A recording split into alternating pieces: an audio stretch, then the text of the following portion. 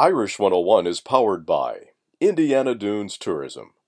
For information about Indiana's national park, visit indianadunes.com. The Notre Dame hockey team will take a 3-game winning streak to the ice tonight when they skate against the Golden Gophers of Minnesota. Notre Dame is 10-9-1 overall and 8-7-1 in Big Ten play. The Irish are coming off a sweep of Ohio State last weekend, while Minnesota lost a pair of games to Wisconsin. The Golden Gophers lead the all-time series with the Irish that dates back to the 1924-25 season. The puck drop tonight at Compton Ice Arena, 7:30 p.m. Eastern Time.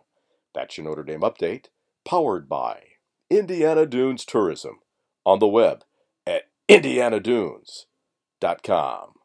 I'm Len Clark, and this is Irish 101.